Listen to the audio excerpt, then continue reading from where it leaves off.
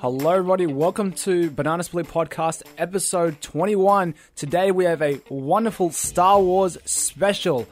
Recently, the beautiful Star Wars The Last Jedi was released in cinemas throughout the entire world, and Patrick, David, and myself had the privilege of seeing it in the big screen, and we're going to give you your thoughts.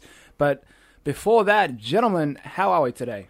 Oh, hi, Vin. How are you doing? It's so good to be here. I'm having a very good time. I missed you so much. Greg, why you talk like this for? Do we really have to do the Star Wars? Can't we just do the Disaster Artist? I mean, yeah, it's such a good film. But... Oh, I totally forgot about that. You know, that movie is an all-American movie. How can you forget? It's such a classic there, Vin. Yeah. So, yes, get rid of the Tommy Wiseau for a second. But both of us, we've seen The Disaster Artist, and seeing it in a packed crowd in the advanced screening in the city was such an exhilarating experience. Both of us, we laughed, we cried, but we didn't hurt each other. Yeah. And a lot of amazing moments. I think James Franco, if he doesn't get an Oscar nomination or at least a Golden Globe win, I'll be very, very disappointed. David, what are your thoughts? I totally agree with that. The live experience, that cinema was just packed full of the room fans, and everyone was just laughing at, James Franco just laughing as Tommy, or just all the inside references of the movie and certain scenes. But not just that, not just when it was touching the room, it was just a genuinely funny film throughout the whole process. It wasn't a impersonation or parody in any way.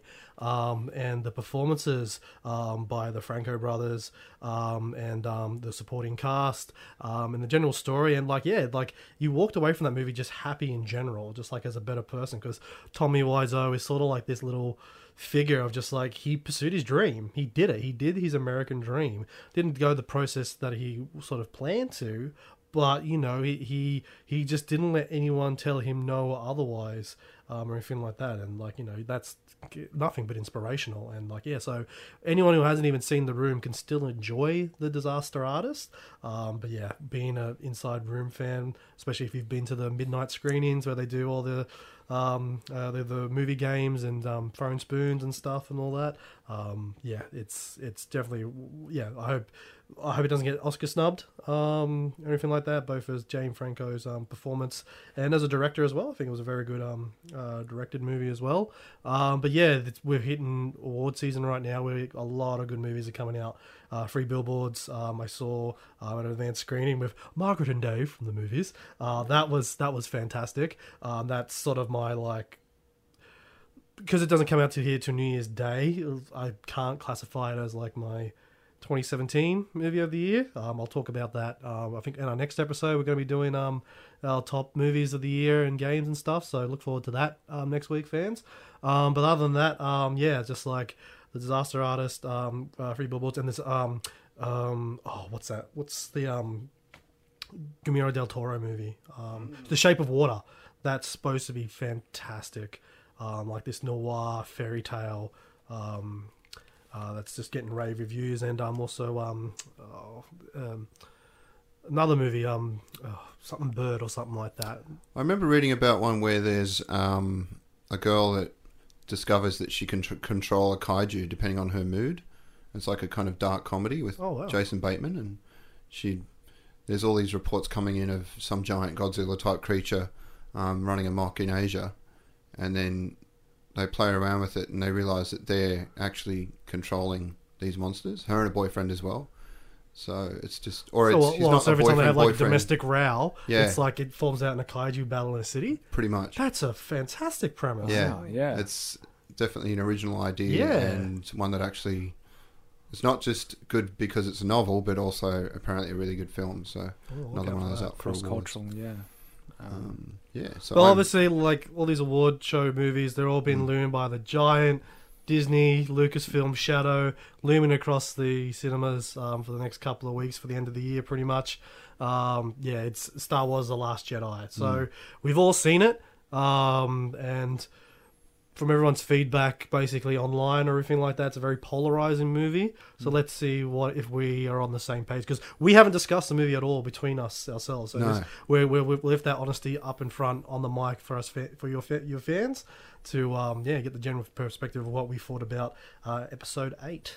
Got to try and keep it somewhat spontaneous. Now, I only saw it on Sunday. Today is Wednesday, so it's percolated a little bit. Still fresh in your mind, I see. Yeah. I've seen it twice to get my mind. Now, should we keep this spoiler free or with spoilers? No, spoiler everything. Because spoiler everything? Yeah. The internet is doing it. Like, I mean, there are thousands of websites and YouTube videos just putting out every things of the plots and the story. For me, it'd be too hard to talk about without, like, the number of scenes I want to reference, and it's like, well, that spoils it, that spoils it. So I don't know how I'd talk about it. Banana Split fans, this review is not spoiler free. Not spoiler free. All right, please proceed. You've been warned. 3, 2, 1. Great. Okay. Well, I had the thing is, every time I saw a movie with either you guys or my friends, they would always show the trailer, and I would always close my eyes and try and block out my ears, so I would not see the trailer, any visual imagery that would spark my interest. I didn't know about the porgs until watching the film. Wow, you did well avoiding that. Yeah, I didn't know anything about that. Everywhere. Which are not mentioned in the film as porgs. No, but if you go to the toy aisle and everything, like, there's so much porg merchandise. And, Grotto just like, okay, this is going to be a little Disney merchandising thing or anything like that. But they're actually cute and, they have the little moment in the movie. And I wasn't offended by them or anything like that compared to, like, some of the marketing used in the prequel movies. But yeah, it's just like, They didn't go full Ewok with them. They just kept them around. Don't you knock the Ewoks, mate. Return of the Jedi is still the best Star Wars movie. Oh, well, okay. That's an argument You're for going another there, day. right? Yeah. Sorry, Empire for me. That's going old trilogy. But I watched it with a clear mind and a clear focus, and I thought, first of all, we can all agree that it was visually stunning. Yes. Yes. There's a lot of... the thing is that you see a lot of films that don't really describe the Force in a very visually engaging way, and what Ray did, exploring that Force universe and how Mark Hamill described, to close your eyes and just to have those beautiful adjectives fed to her, and then to visually process that through the animation was great. I felt enthralled by it. I reckon that one scene did more to explain about what the Force was more than the prequels did with whole midichlorian. Yeah, right. I'm like, what is midichlorians? They didn't mention them, and they almost turn them on their head as any kind of canon. It's just, I think Ryan Johnson did on purpose, basically. And as I said, all right, so let's just talk about, obviously, there's been so much debate about this movie. Let's just get a quick sum up. Vin, did you like the film? Yeah, I did. As a Star Wars film and as a film, on both ends. We'll go into that deeper. Okay, as a Star Wars film, yes. Yep. Yes, I did. And Patrick? Yes. Yeah, I've heard that a lot of people are saying it's a good Star Wars film, but not really a good movie. I enjoyed it in both respects. I'm an easy mark for stuff like this. Yep. Ooh, space! I'm in 10 out of 10. And I've heard the opposite, where it's like everyone's saying it's a great film, but it's not the Star Wars they want. It's not what they. Or maybe I've got them turned around. But can you please the fans? The Star Wars fans are the most viciously critiqued people on the planet. You're never going to please more everyone. Than Star Trekkies, huh? Sorry, it's Trek fans. Yeah. I got a feeling it's going to, over time, stand as one of the most rewatched Star Wars films. And Empire had the same thing. Empire really remade what defined a sequel, because back then sequels were like, oh yeah, let's just do what worked in the first one, bigger and better, make some money off it and stuff. And they're usually not as regarded as the first one, where Empire did the dark turn of the space opera adventure that A New Hope was.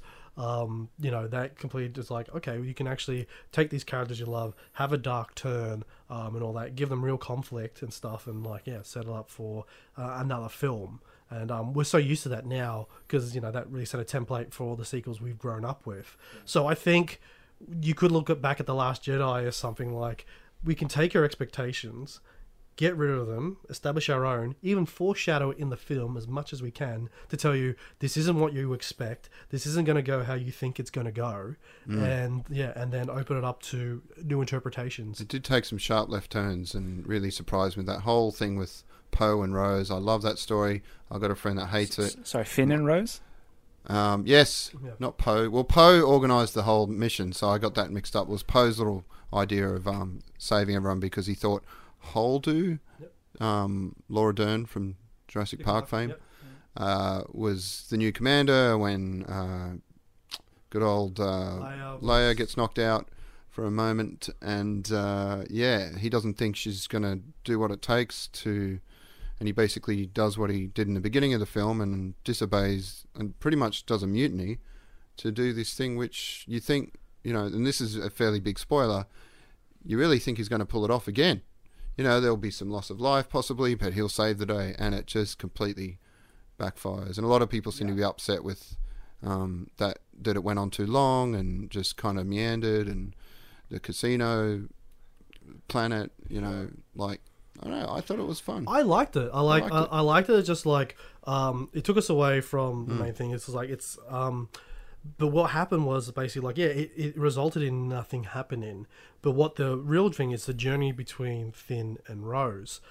Finn's character growth from being like a cowardly stormtrooper to like a brave fighting rebel who wants to sacrifice his life, who literally wants to go to rebel scum.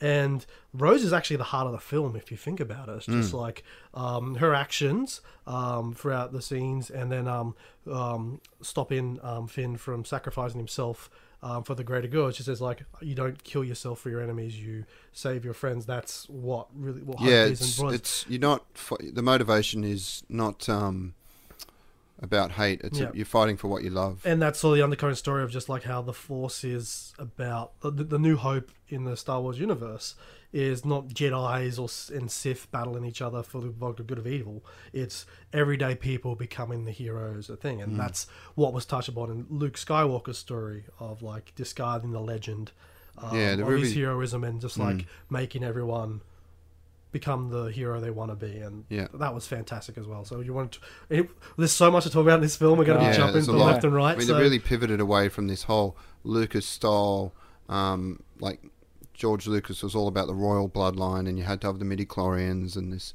special passed down from, and everyone was worried about, that means Rey's part of some kind of,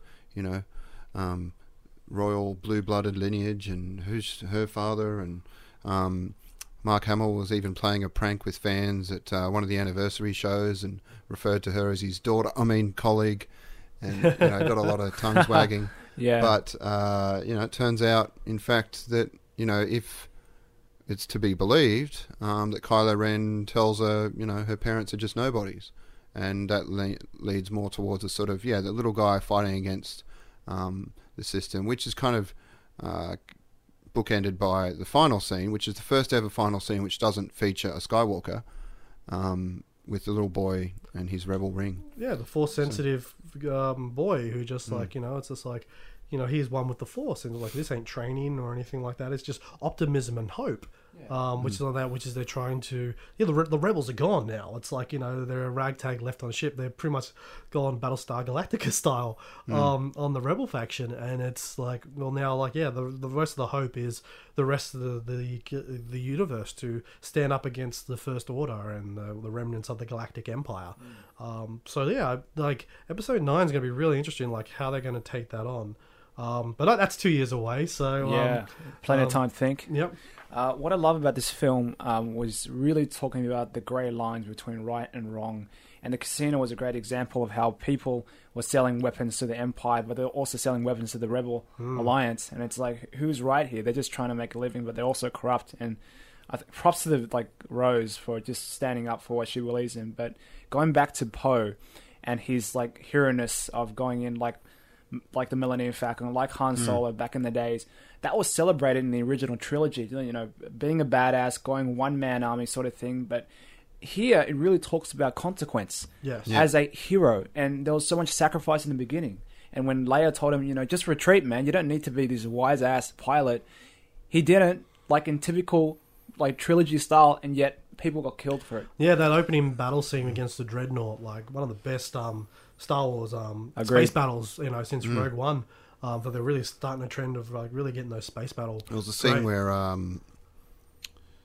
Kylo Ren flipped his spaceship. Apparently, it was a shot-for-shot remake of Anakin Skywalker doing the same thing in his spaceship. Like he did a really cool flip. Yep. You go upside down and left and right, and so there's so many nods to previous films and.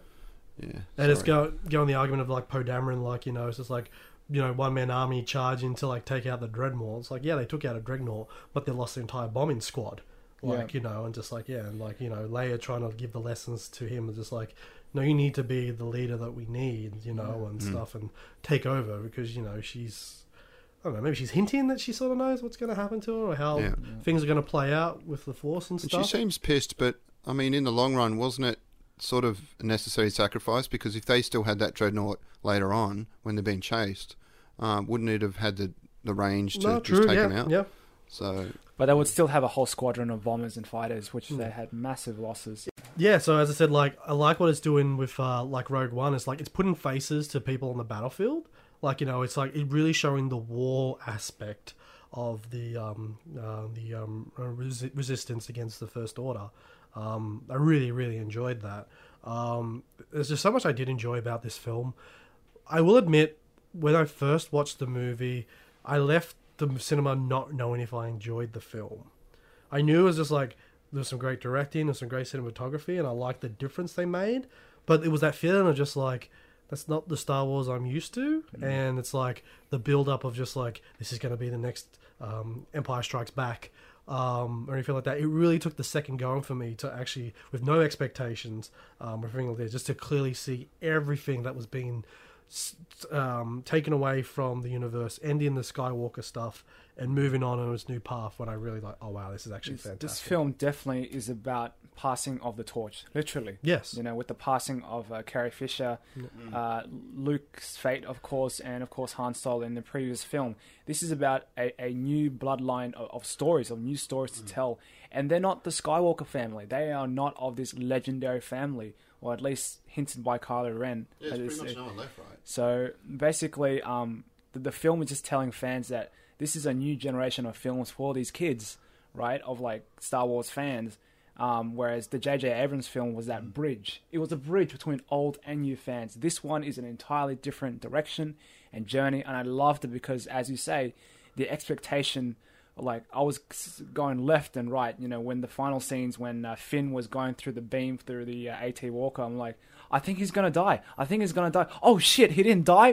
What? The music, like the whole build-up was just like, no, he's going to, he's fully reached his fully arc, he's going to grow, like his mission was a failure and now he's going to do it. And I fully thought he was going to get taken out. I was like, this has gone really Game of Thrones. Yeah. But and then Rose went to join her sister. Now, I've got to say, my favorite scene out of the entire film was Yoda, hands down. Like, the cinema went bananas. Puppet Yoda. Oh, really? my God. Puppet Yoda, I was in the wrong cinema then. That's what I get for going to Gosford to watch it. Yeah, and then everyone's like, hey, look. And the kid next to me was like, Dad, look, it's that green guy. And, it was amazing. Because, again, Yoda is that symbol of, like, old school and then new school. Because he's, like, both a CGI character and a puppet character. Well, for the first time since the original movies, they used a puppet. And Frank Oz basically confirmed it when press asked him if he was involved, and he said, I've signed a contract which says I can't confirm or deny, which pretty much confirms it. So, and then since then, obviously, it's come out that he built the puppet, and it seems to work so much better, as always, when they can act to a living thing. Yeah. And you could tell, like, Mark Hamill, like, the relationship and how he had with Yoda and stuff, like, you go from this grumpy, mopey guy on an island, sort of like, okay, I see something in Rey, I'm going to teach her. But when he runs into R2 on the Millennium Falcon, it's he just really like, he's back to Tatooine Luke. It's just like, wow, buddy, like, young Luke again. And then, like, and then seeing Yoda again, it's just like their banter between each other where, like, Yoda... Yoda's just like trying to, teach you I have not, like, like really the relationship hasn't changed since the last time they saw each other back on Dagobah. He's still that headstrong little kid that needs his whole world turned upside down. Yeah. Before him. Now, I want to talk about something which probably is controversial on the internet, and that is the high use of humor. In inappropriate times sometimes, but what are your thoughts on that? Because the Facebook fans and internet fans are like, whoa, it's become very Disney-like now. So, yeah. I'm pretty happy with it. There was one scene I loved where he's teaching her the first lesson. Obviously, this is Luke and Rey. And she puts her hands out, and he's like, can you feel the force? Reach out, and she physically reaches out. Yeah. That was great. And he tickles her hands with... Do you feel it? She's like, yes. And that worked within the scene. It felt very Star Warsy, and it felt like something Luke Skywalker would do. Yeah. There was some other stuff that was a bit more jarring, almost Thor-like, but I think that's where the comparison hurts itself. People are ready to pounce on Disney owning Star Wars and do a thing, and they're going to compare it to Guardians and Thor. It's just like, you're making this too funny. And it's just like, yeah, that's hilarious, and like the humor was great, and sometimes it got stretched out a little bit, but that's with any film. And at the same time, with Star Wars, is you got to remember, this movie is not to make people happy of the people who grew up with the original trilogies and stuff and all that. They're trying to get a new audience. There are kids, there's like, it's been 70, it's literally been 40 years since A New Hope. It's I mean, it was released on the anniversary of 40th anniversary. There's so many cringy jokes in those movies in the time that we all hold so dear, of you scruffy little nerve herder and all that stuff and stuff like that. I'm sure back then the generation was like, what is this dialogue? Why are you trying to be funny during this battle scene? And it's the same criticisms and stuff. It's just like, as Harrison Ford always said, if you can write it, but you can't say it. Yeah. And there was a few clunky lines delivered by Rey in the beginning where she's trying to convince Luke to teach her, that have copped some criticism as well, where she's just like, well, they're bad and we have to do the good thing, and that's, she might have... She never answered the question properly. She goes, why are you here? He goes, I'm here from your sister, the Rebel Alliance needs you, and blah, blah, blah. But like, she wasn't being truthful to him. Yeah. She's just acting like a messenger to bring Luke back. And I think that works because actually, as you say, he's trying to get to the root of why she's really kind of made the journey, because she's palming it off with some rote line about, being needed by the Rebel Alliance and all that, but that's not really why she's there. And he's kind of brushing past that because he's, got to the point where he can just sense when anything's amiss and doesn't want any bullshit and will just, call her on any kind of falsity. So, no, I think that works. That's why the lines are delivered badly, is so he can brush them aside. I thought the fight choreography was incredible, especially during the middle of the movie with the Red Guards and then Kylo. You finally get to see those guys actually fight. Absolutely, and the thing is, like, I'm a fan of fight films, and it was akin to like Hong Kong cinema, where there were like long takes, wide shot takes. None of this J.J. Abrams like cutting every 3 seconds on every impact. And then there was this moment where like Rey was like giving the lightsaber to Kylo Ren, and then he pokes the guard. Oh, that was beautiful. Great angle. That was like, one of the scenes in my cinema. It wasn't so many geek reactions, but there was a lot of reactions to, kinetic, visceral stuff like that, where he suddenly just turns it on and boom, blows away half this guy's head. Everyone in the cinema just went, holy fuck. Yeah, that was brutal. I can't believe he did that in a Disney movie. Such a great fight scene. The training paid off. And it was a payoff, obviously, like, the whole build-up of the film is like, is Rey going to turn? Is Kylo Ren going to turn or anything like that? The funny thing is just like with this film, it's like, everyone's going, oh, this is the next Empire Strikes Back. This was a lot of a Return of the Jedi film. To basically, like, the whole Luke confronts the Emperor at the end of the film against his father and stuff, and like, they wiped out Snoke. They realized, no, Snoke is not important. This is not what the focus is. The stuff like this superior evil being trying to manipulate the galaxy. It's just like, they took him out.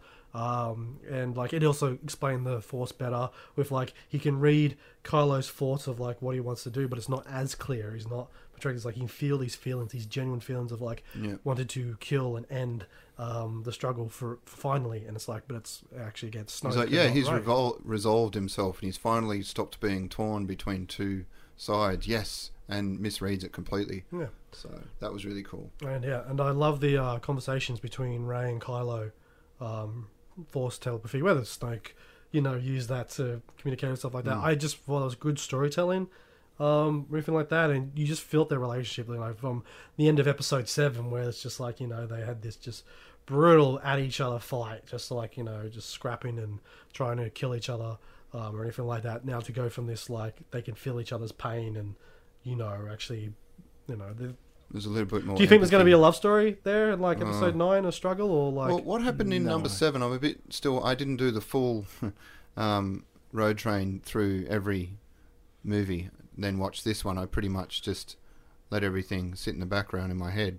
And I wish I had seen them all again, because when Rose kisses Finn, I'm like, wait, didn't he have a thing with Rey?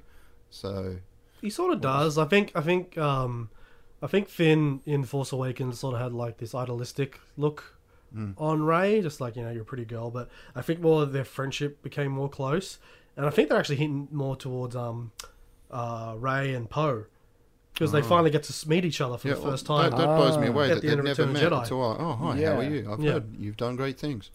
Yeah, that's great. But yeah, I thought that the kiss from Rose at the end was very sudden. I didn't see the build-up of romance, or at least some physical tension in between it. I think maybe the journey between them was strong, talking about their moral values and what their beliefs are through the casino. The casino was very detailed. It's very akin to like a cantina, with seeing the different cultures of aliens and humans and stuff. Yeah, that's what I loved. And apparently Mark Hamill played the CGI character who keeps trying to put money in BB-8. Oh, the leprechaun. Yep. Is that what you call it? Okay. Well, it looked like it, yeah. Yeah. No, and what he did was he went to, was it Ryan Johnson. See, it was on the tip of my tongue. Love his other movies, of course, Brick and Looper, and I was so happy to hear that he's pulled this off, and then to see it in all its full glory. But anyway, so Mark went to Ryan and said, look, I've done CGI characters before. I've got an idea for one in this film, and just bluffed his way into it. So that was really sort of one of those cute little stories. Well, obviously Mark was skeptical going into this film franchise and stuff, so I think they were more than happy to go, yep, sure, Mark, let's give it a try. Yeah. Like, and the thing is, he was lying, because he's never played a CGI character before. So fantastic. Such a scammer. Yeah. What else do I want to talk about? There's so many things. Let's talk about Captain Phasma, who was she finally kind of got to be a badass, but obviously that... I don't think she's dead. Yeah, I mean, they left it hanging. I think she'll so come too. back with a scar or two. She'll be like maybe. Melted face from the broken helmet with a vengeance against Finn, the rebel scum, or anything like that. Like, it's just like, we got to see her and Finn have another fantastic fight sequence, stuff like that, and she came out of nowhere, and even though there was some gas or realization that, like, people knew her as she was in the film, the audience in the movie were just like, because it's like the hour and a half mark, and Phasma finally... It was the longest Star Wars film. 2.5 hours.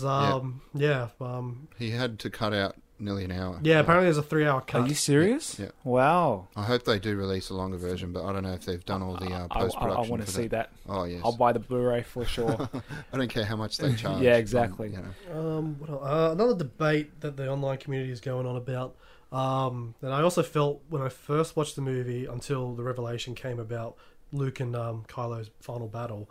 I was feeling that, like, they turned the Jedis into Super Saiyans a little bit, just like with Leia's survival through space, and then just like watching all those walkers shoot Skywalker and just stand there like nothing's happened. Right. I'm just like, oh god, this is feeling a bit Super Saiyan, until they reveal it, like, it's sort of like a forced projection and stuff like that. Like, and I was looking for it too. It was like, because it was on that sand planet, so like the red sand, salt plane. Yeah, that was planet. A really cool effect. And I was just like watching, like, okay, so when they go for the when Kylo and him go for the first strike, and he goes under it, and you see the footing of Kylo on the salt plains, and I was looking for, okay, is there footprints from Luke? And nothing. There wasn't. But my interpretation was still like, he's that strong with the Force, like he's sort of like, I wasn't thinking like, okay, I didn't think he was a projection at all or anything like that. And when it actually got proven that he's a projection, like, that was actually a genuine surprise for me. Like, I was actually great reveal. I didn't see it. And all those details are there. You just have to. Yeah, in the second film, like, it's like together. It's like, oh wow, like they actually foreshadowed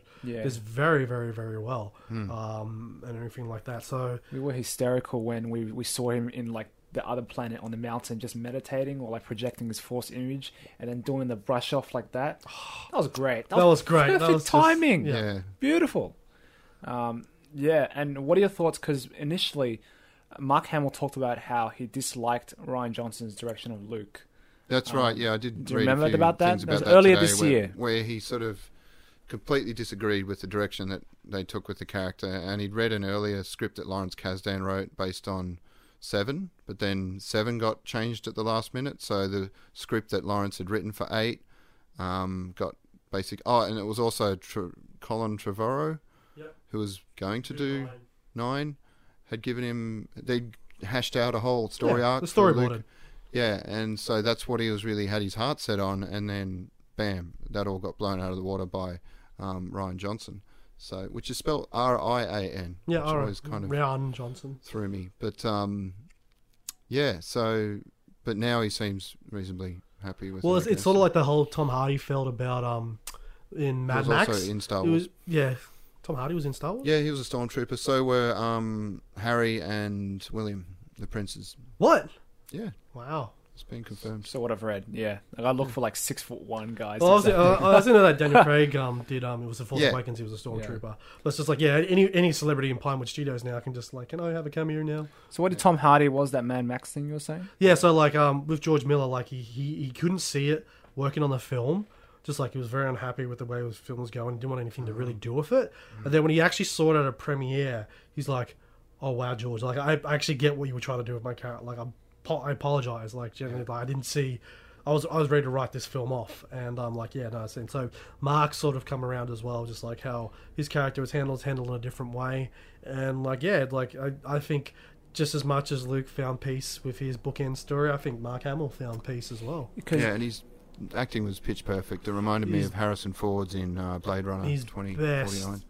So good. Best version of Luke Skywalker, and oh my god, the two suns setting, just like how it ended, just that was tears, so man. symbolic, like, man. Apparently, he'd climbed that 600-step cairn at the top of the island. Yeah, I thought it was all CGI, but no, that's a real island in Ireland. Yeah. And he was so tired at the end of that walk that he goes, "All right, for tomorrow, we've got all these scenes again. Can I just stay up here? Like, I'll just pitch a tent." But because it's a UNESCO heritage listed site, they blocked any idea of him setting up any kind of structure. So yeah, back down he went. Oh my god, poor thing.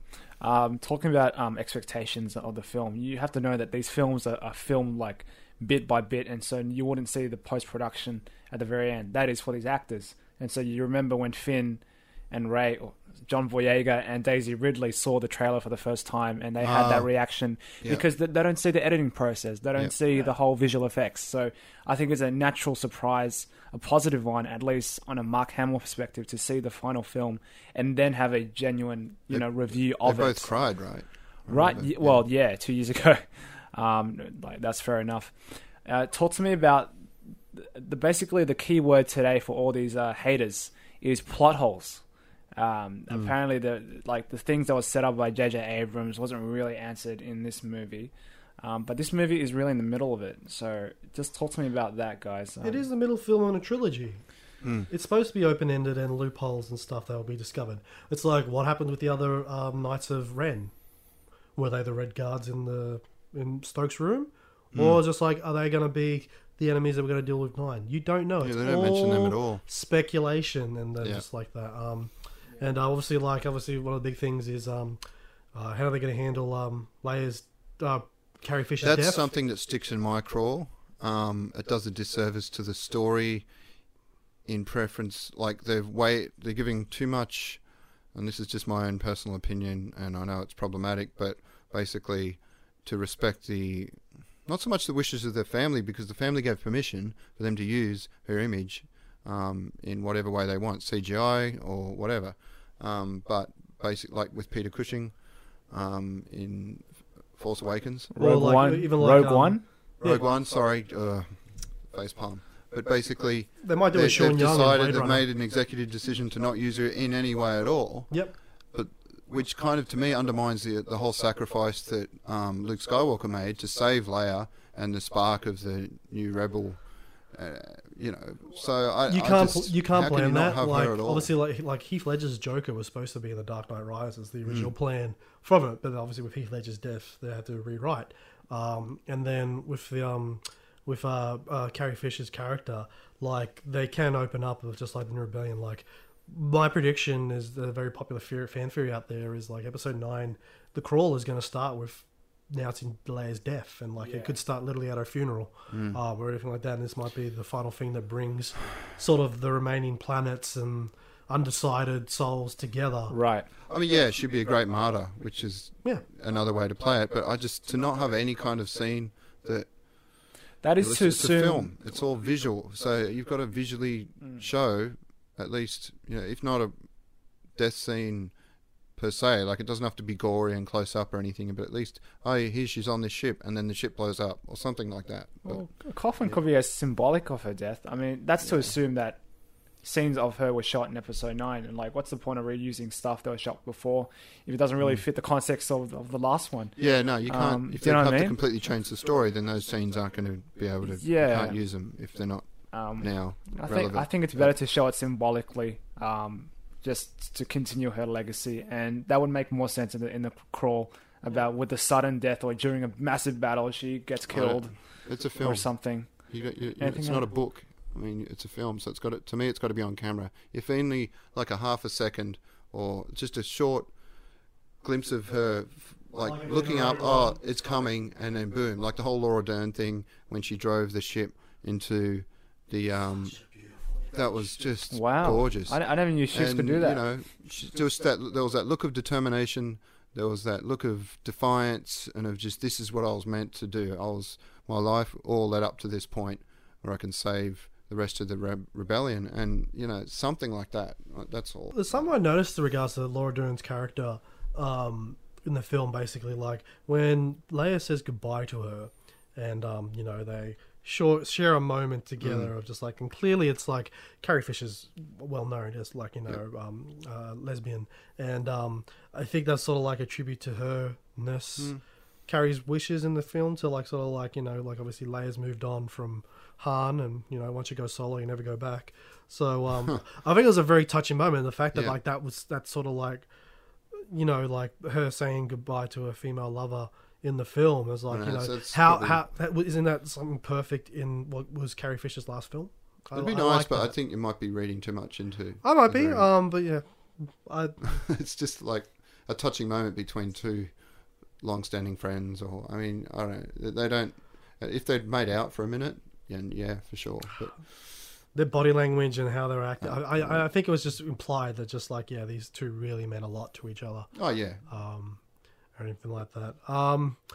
One thing I did really love about the film though is like George Lucas is always credited references to Kurosawa in the original trilogy, or anything like that, like Ran and Seven Samurai. And Rian Johnson did the same here in this film with Rashomon. Basically, the story of what happened at the Jedi Temple when Luke was training him. The 3 different interpretations of the story of what Luke told Rey, what Kylo told Rey, and then the truth. Like that. And I really love that aspect. Old school Japanese style, dude. Yeah. My mind's blown right now. Like connecting all the dots. That's amazing. Yeah.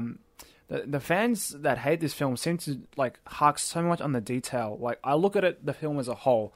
It was beautiful to watch. It had strong symbolism, strong messages. Luke is not this like grandiose, godly-like Jedi figure who, like, because the fans are like, this dude's going to be like an OP Jedi Grandmaster that's going to kick ass and teach Rey the Jedi skills, like, no problem. But it's that conflict and how he tells that the Jedi aren't perfect. And for a lot of people, the Jedi are perfect, but to see the history in the prequels, what they did was, like, they did some mistakes. The Jedi are human as well. For example, in... was it, am I mishearing, was it Luke that said basically, Jedi, how good are we? We basically allowed Palpatine, at the height of their powers, we allowed this guy to turn up and pretty much overthrow. Yeah, because out of ignorance, the one guy said, like, I don't sense any Sith, and like they let it go, they ignored it. And then I think they were going to kill Palpatine in Episode 3 instead of going through trial. Because that would have been the Jedi way, go through the court system. And then Palpatine says, I am the Senate, which was great. But you've seen the latest obviously meme where everyone's saying like start 2018 right by playing this song at this moment and stuff like that for it.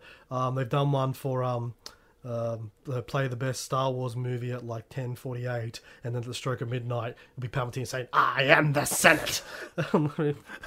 It's like, wow, like, God, these people, like, the creativity. But it's, how do you think J.J. Abrams now is going to tackle Episode 9 with all this fan backlash?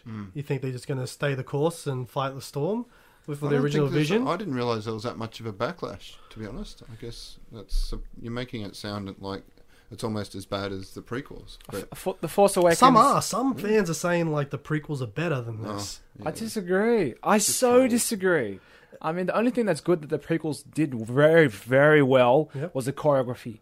The Jedi battle between Obi-Wan and Anakin is the best like Jedi lightsaber duel ever in the history of Star Wars cinema. But then the lightsaber battles in this new trilogy, it's just like there's weight and there's it's like it's not flippy choreography. There's doesn't seem like a there's cutscene. urgency. Right. There's stakes at it. Like it's like the way Kylo's stance when he withdraws his lightsaber and stuff. Like he doesn't fight like any other Jedi. Or anything like that. And it's amazing. But it's just funny. It's just like I just remember all the criticisms from 2 years ago of Force Awakens when everyone's saying like this is too much like A New Hope. And then this movie is just like is nothing like they make something different and completely still fresh. complain. Yeah, it's like you just that's the proof in the pudding, though. Yeah. It's like you can never satisfy the absolute hardcore Star Wars fans. You can only really trust your heart. This is getting really cheesy now, and just see the audience at the time of the cinema, which was outrageously positive and happy and such a great ride, and we all like clapped at the end, and then especially to the tribute to Carrie Fisher at the end of the credits. It was a fantastic ride, man. I really enjoyed it. I don't care what the haters say. I don't think J.J. Abrams is going to let that bother him too much. I mean, this guy's been around since the early 80s writing. He wrote Regarding Henry. Yeah. Real auteur, sort of critically acclaimed masterpieces.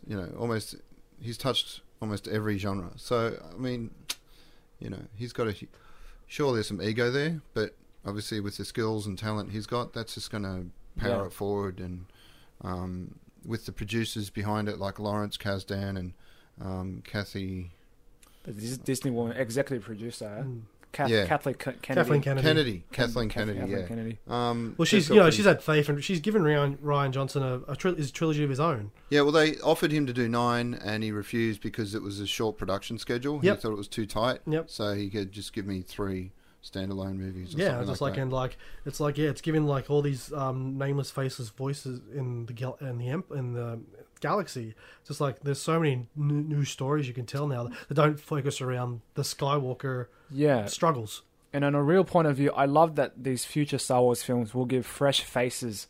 These actors, who heard of like Kelly Marie Tran, honestly, or John Boyega? Yeah, and apparently she lied to pretty much everyone, including her parents, who she sent maple syrup to, because she told them she was working on a really small indie film in Canada. Oh, that's great. But I really love the opportunity of like diverse actors, like new faces, and then there'll be home names in the future. It's great. Yeah, I hope to see more of her, honestly, because other than being a person of colour, she's not that typical 6'2", petite, waif-like yet impossibly strong. What do they call it? Mary Sue type character.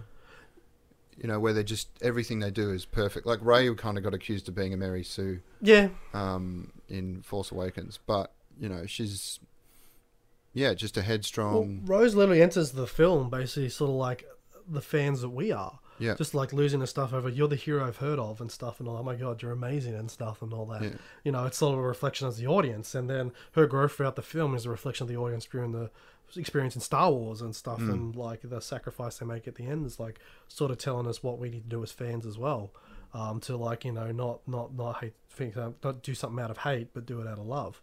The scene with her sister in the beginning, I just broke my heart. Yeah. Wow. I was like, wow, this is going to be a dark ride. Yeah. That set the tone, I think, in terms of the stakes, and it felt like there really were stakes. The best thing that summed it up for me on Facebook about all the haters and critics review basically was on Star Wars Edit Droid, and it's basically just to say, to help JJ plan Episode 9, here's the perfect formula after reading all the comments from fans about The Last Jedi. So you need to make it the same as the original trilogy, but also make it different. But don't change anything. Make sure to include surprises, but not surprises we don't want. In fact, avoid surprises, but don't rehash anything. Also, don't try something new because we won't like it. Make sure to do justice to the cast, but we won't say how. But make sure you get it right. I want it to be exactly the way I want it, just a bit different and also the same. but make sure we know the backstory of all the characters over the incidental of the incidental ones, because we are all speculating. You better be reading my mind, but leave it mysterious at the same time. No CGI, keep it practical, but make sure to expand the universe like the prequels did, using CGI. Also, don't do anything the prequels did, or Force Awakens, or the original trilogy, but make it like those films too. Give it some humor too, but don't make it too funny. Show us some new Force powers, but not ones we haven't seen before, because new powers are ridiculous. Don't kill anyone. It portrays my childhood, but also make it unpredictable by killing off a few characters. Bravo. Yeah, bravo. That was You don't know that's spoken. Yeah. Wow, that whole thesis described every single fan's reaction, comment, review, video response, everything. No film will be perfect for everybody. Yeah. That is completely true. But this film succeeds in its freshness, in its unique direction. It's completely unpredictable to every other Star Wars film I've seen. And my God, it just doesn't hurt that it succeeds financially. Oh yeah, the second highest domestic gross in the US after The Force Awakens. It's insane. Anything like that in the first week, or anything like that. And like, it's funny. It's just like, even the criticisms the films get, people are going back to watch it to feed off, to reaffirm their criticism, and they're paying this to get a thing. It's like, so it's amazing how Disney's acquired Fox. Yeah, this is how they get their money. Like, right. I mean, how much did they pay? $45 billion or something? Yeah, something like that. Wow. So that's going to be... Because, Fox had about 11% market share when it came to films in the last 5 years. There's definitely some big pros and cons with that purchase.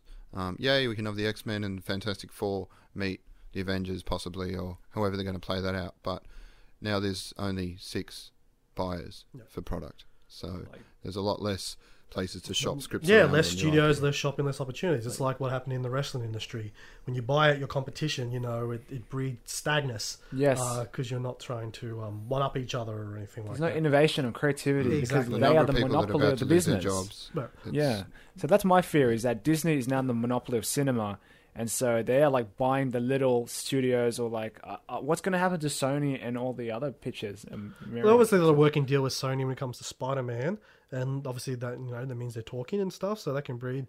So the thing is, Sony is bigger than the Hollywood cinema thing, because it's a technology company beforehand. So making products and stuff, and then they got Sony Music and Sony Pictures and Sony Computer Entertainment, or Sony Interactive Entertainment now. Right. So it is bigger in different franchises. The biggest competition to Disney is Warner Brothers, and they own DC. They own DC and Harry Potter, and like they have a whole bunch of different other franchises as well, or anything like that. But yeah, the amount of franchises that has been picked up for this Fox bid, obviously we think, oh yeah, we're going to get the X-Men and stuff and all that, but then it's all the little franchises, like some of the movies that even came out this year, like War of the Planet of the Apes, that's Fox. The Aliens franchise is Fox, and then obviously Fox Television, like Simpsons, Family Guy, Hellraiser, or anything like that, and then so many different Blade, different assets. Insane purchase by Disney. If you're listing those shows alone, iconic shows for like decades. And then all I hear on the internet is, "You're gonna make Deadpool PG-13." I'm like, no. Disney's been making R-18 movies since the 80s through Touchstone Pictures and Miramax. Miramax, or anything like that. And so... Good old Harvey. Yeah, good old Harvey,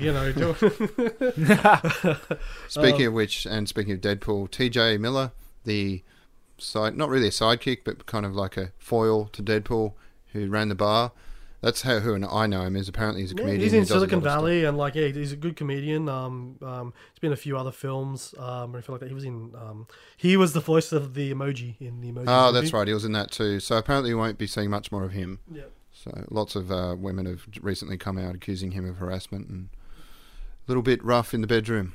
So bye.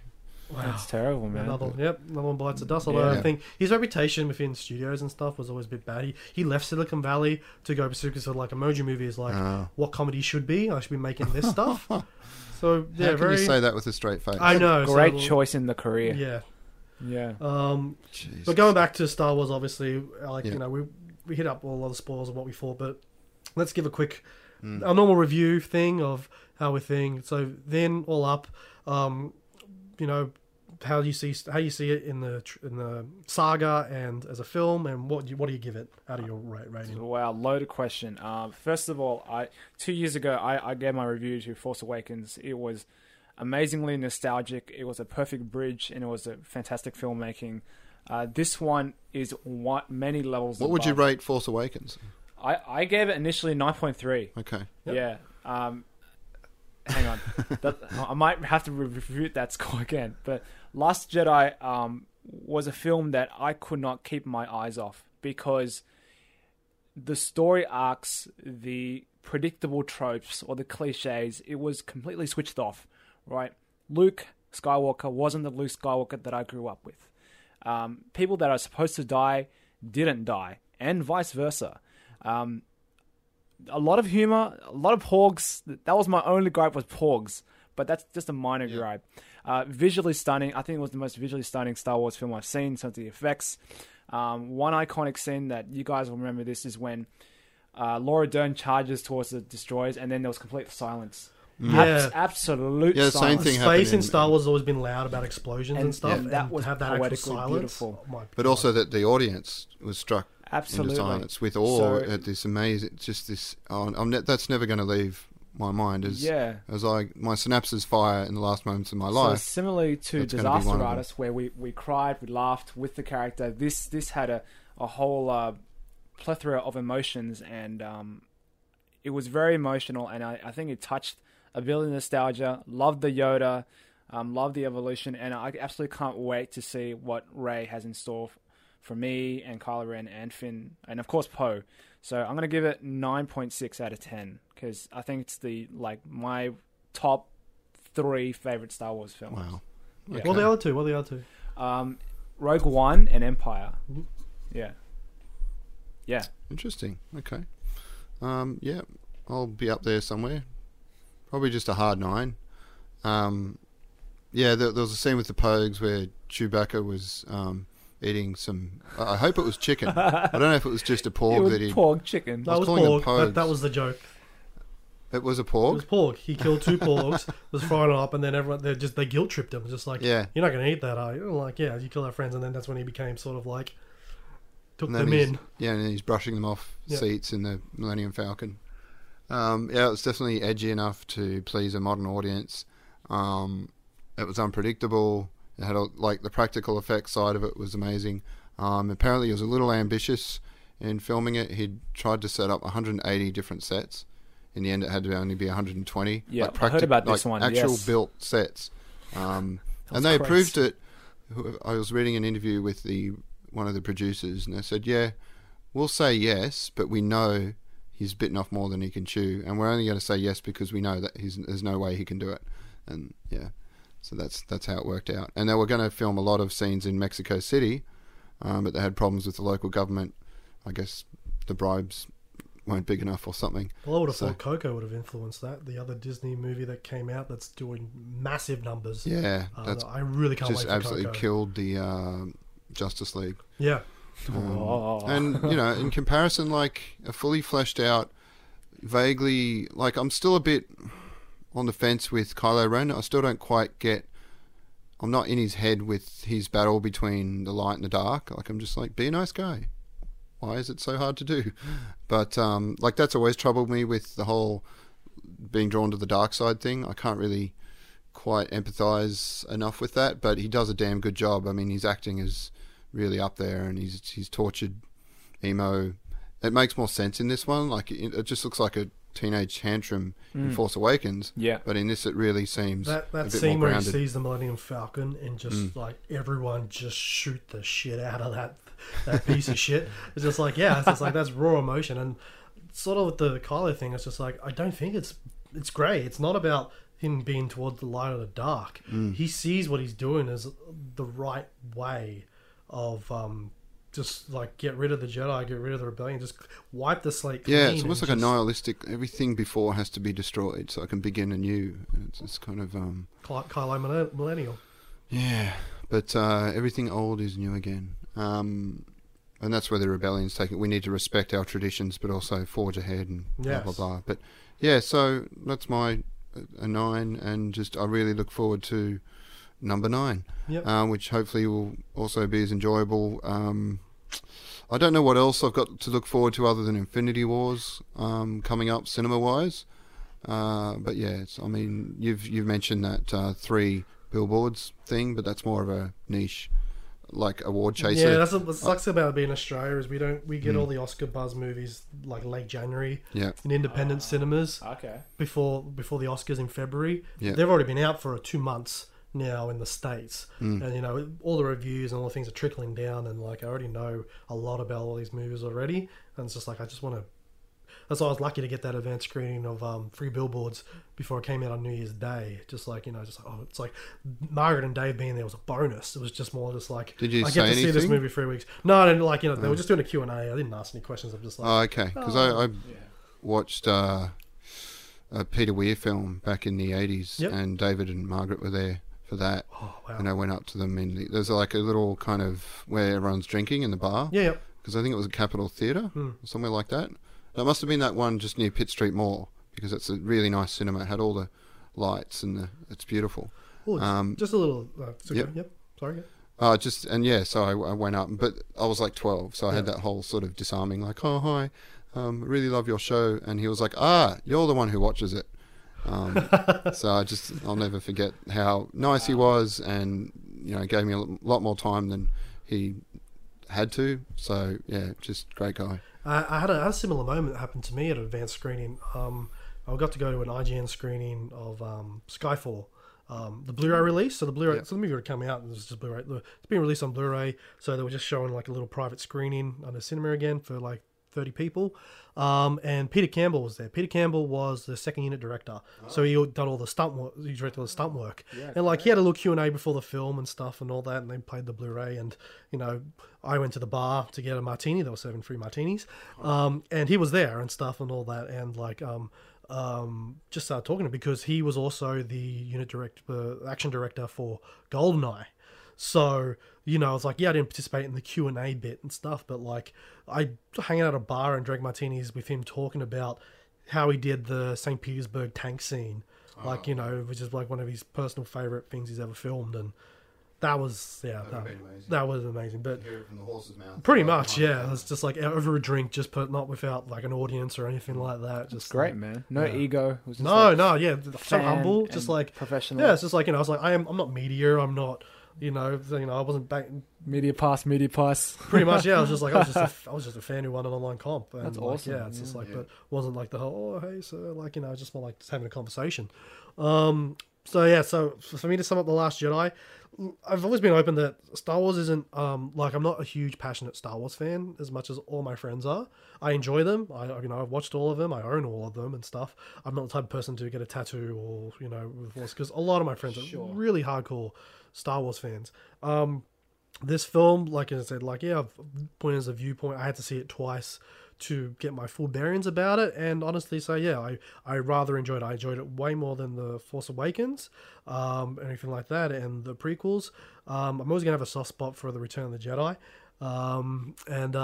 Yeah, just like the direction they're going, like, you know, the big flaw is the big worry is always like when you have Disney dealing with something like this, you'll think, what's the corporate involvement going to be? What are these, you know, millionaire stakeholders going to influence this treasured franchise, you know, stuff to, like, you know, oh yeah, they might be responsible for the Porgs being there or something like that, or anything like that. But like, yeah, just generally how it's been handled, or anything like that, I genuinely liked it. I get people's hate on the. I can see how they interpret that as hardcore Star Wars fans and not enjoying it straight away and the radical changes. But like, yeah, it's just as a logical, just like step back and enjoy it for what it is and see it again and see it for, like, literally just like see it. Listen to Luke, what Luke is literally telling you, and Luke has been your idol for 40 years. Like, listen to what he says. You know, you was like, that's what I loved about the film. Actually, it's very meta towards its fans. It's very, very not fourth wall breaking, but very just like, you know, it's just like it's meta foreshadowing, not about like what's happening in the plot, but what's happening with Star Wars in general, what the series, and like those who took that on board and stuff and all that have enjoyed it for the most. So yeah, I'm just gonna give it a 9.1. or anything like that, because you took the hard 9 I was already thinking of, or anything like that. But like, yeah, generally, like, it's not in my top 10 of the year, in all honesty. The Star Wars film, I sort of agree with you. I'd be in my top 5 for Star Wars movies. But yeah, I went there pleasant surprise. I went to the cinema with a co-worker who's just like not a hardcore nerd fan, but loves Star Wars. Like that was her childhood thing, and she just enjoyed it. And she's not like a keyboard warrior. It's just like I came out the cinema confused, and she was just like just generally as just like a passionate fan without the whole Hollywood Disney viewpoint, and just saying like, no, like this was like this, and like this is what I saw. It's like it was great, and like I like this bit, and like, and it really just put in perspective. It's like, wow, it's just like the vocal minority that we listen to and deal with all the time really doesn't reflect the silent majority of film goers who just like the new Star Wars movies out. Yeah, absolutely. Star Wars movies are never going to be like those straight out of the box action movies where you walk out, and I've been to quite a few where you can't remember what happened. You say, I think that was good, but you really have to, you struggle to recall any actual scenes or back and forth. Whereas, yeah, there's a whole bunch like that. And, with this, that's never going to be, like, even though I'm not a hardcore tattoo getting fan, I can still recall 90% of the film. Yeah. Like a bunch of days later, which for me is it just shows how impactful it is, even like a week later after viewing. And I love your comment about how meta it is towards the fans, because that Yoda scene really talks about passing of the guard and like just not forget about the past, but just to move on, because this is 40 years after A New Hope, and we need to not only evolve the filmmaking, but let the old fans just get rid of that tight grip of their hardcore fandom, and then let other people enjoy it without them spreading their toxicity and their pedantic hate with minor details that, sure, it may drag the film down in their eyes, but as an overall picture with strong symbolism, with new direction, with a fresh take on this franchise that is beloved by millions around the world, and it bypasses all cultures, including my parents, who have no idea what the heck is going on, except there's like that slug guy that made this woman wear a bikini back in the day. And like, they get that, right? It's a comic imagery from when they were, Yeah. Apparently you don't call a slave Leia anymore. Oh, God. They've gone politically correct on... Yeah, it's some other more empowered name. So it's just so empowering, as for a film to transcend culture, and this is no different. So, yeah. Any final words from you guys? Just a reflection of that. Like, I think the perfect structure for like something that's nostalgic and loved, but like reinterpreted and done for different generations and different fans. I look towards the Teenage Mutant Ninja Turtle series, both just the cartoons and the movies and stuff and all that. Like, everyone's gonna, our friends always hold on to that 80s cartoon and stuff. And then there was the brilliant like live action stuff, and then like the early 2000 TV series that was just completely different. They like killed Shredder off in the first episode, just like they did in the comic. Apparently there's a Ninja Turtles cartoon that came out and it combined all the different eras of Ninja Turtles. So like what Power Rangers does. I think that's sort of like great. It's just like, people who feel like this is part of my childhood can have that bit, but it's like it's redefined for everyone else's childhood. And the same is sort of said with Star Wars, like, from like the Clone Wars to like the Cartoon Network Samurai Jack style TV series, everything like that. And then obviously we got new Star Wars things coming up. Anything like that in games and stuff, and obviously the people who grew up on the expanded universe books from the 80s and 90s to like all the new graphic novels and literature that's all canon now and stuff like that. Like, as I said, like it's all spread out over that 40 years, and like, it's just like, take from what, and then the fans, like, for all I know, is just like all the Force tricks in the Last Jedi were Jedi powers used in different mediums and stuff that I just don't know. And because I don't know it, why do I need to like disagree with it or hate it? Because something the director said was every single Star Wars film introduced a new Force power to serve the story. So this doesn't somehow buck that trend. No. So, and people tend to forget that the Star Wars expanded universe is massive. Like the novels, for example, is a great example. The video games, the Cartoon Network stuff, Star Wars Rebels, right?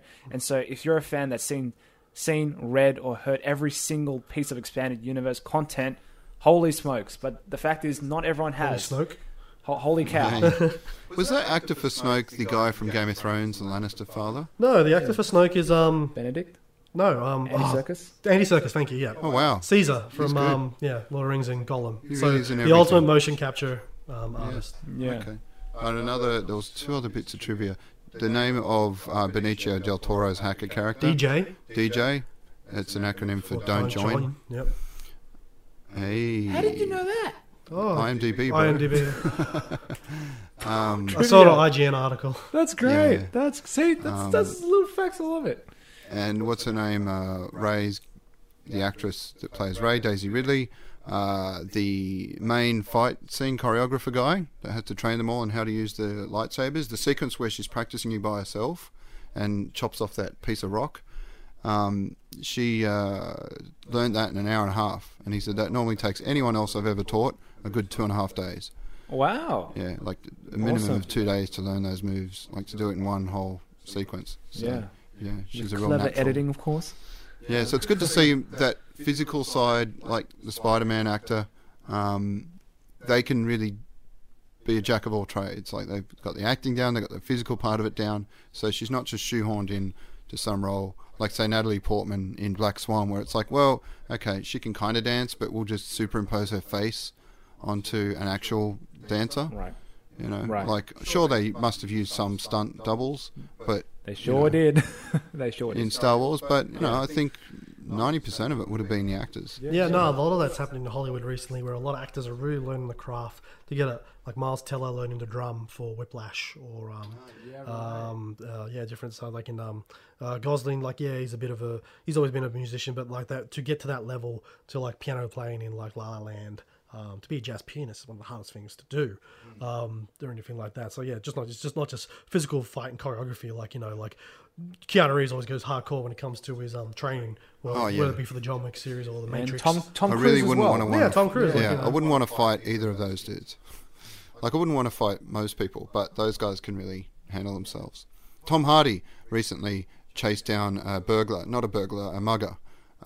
He'd seen him grab a handbag and jump on a scooter. And he chased the scooter, knew somehow which road it was going down, ran through 4 backyards, landed in front of the guy, and just tackled him basically off the scooter, and then held him as a citizen's arrest until the police arrived. Wow. So- Good for him. Because you criminals are not protected by the Harvey Dent law that are based on a lie. Well, this isn't the Dark Knight Rises review, but ladies and gentlemen... Best movie of the trilogy. Oh, shots fired.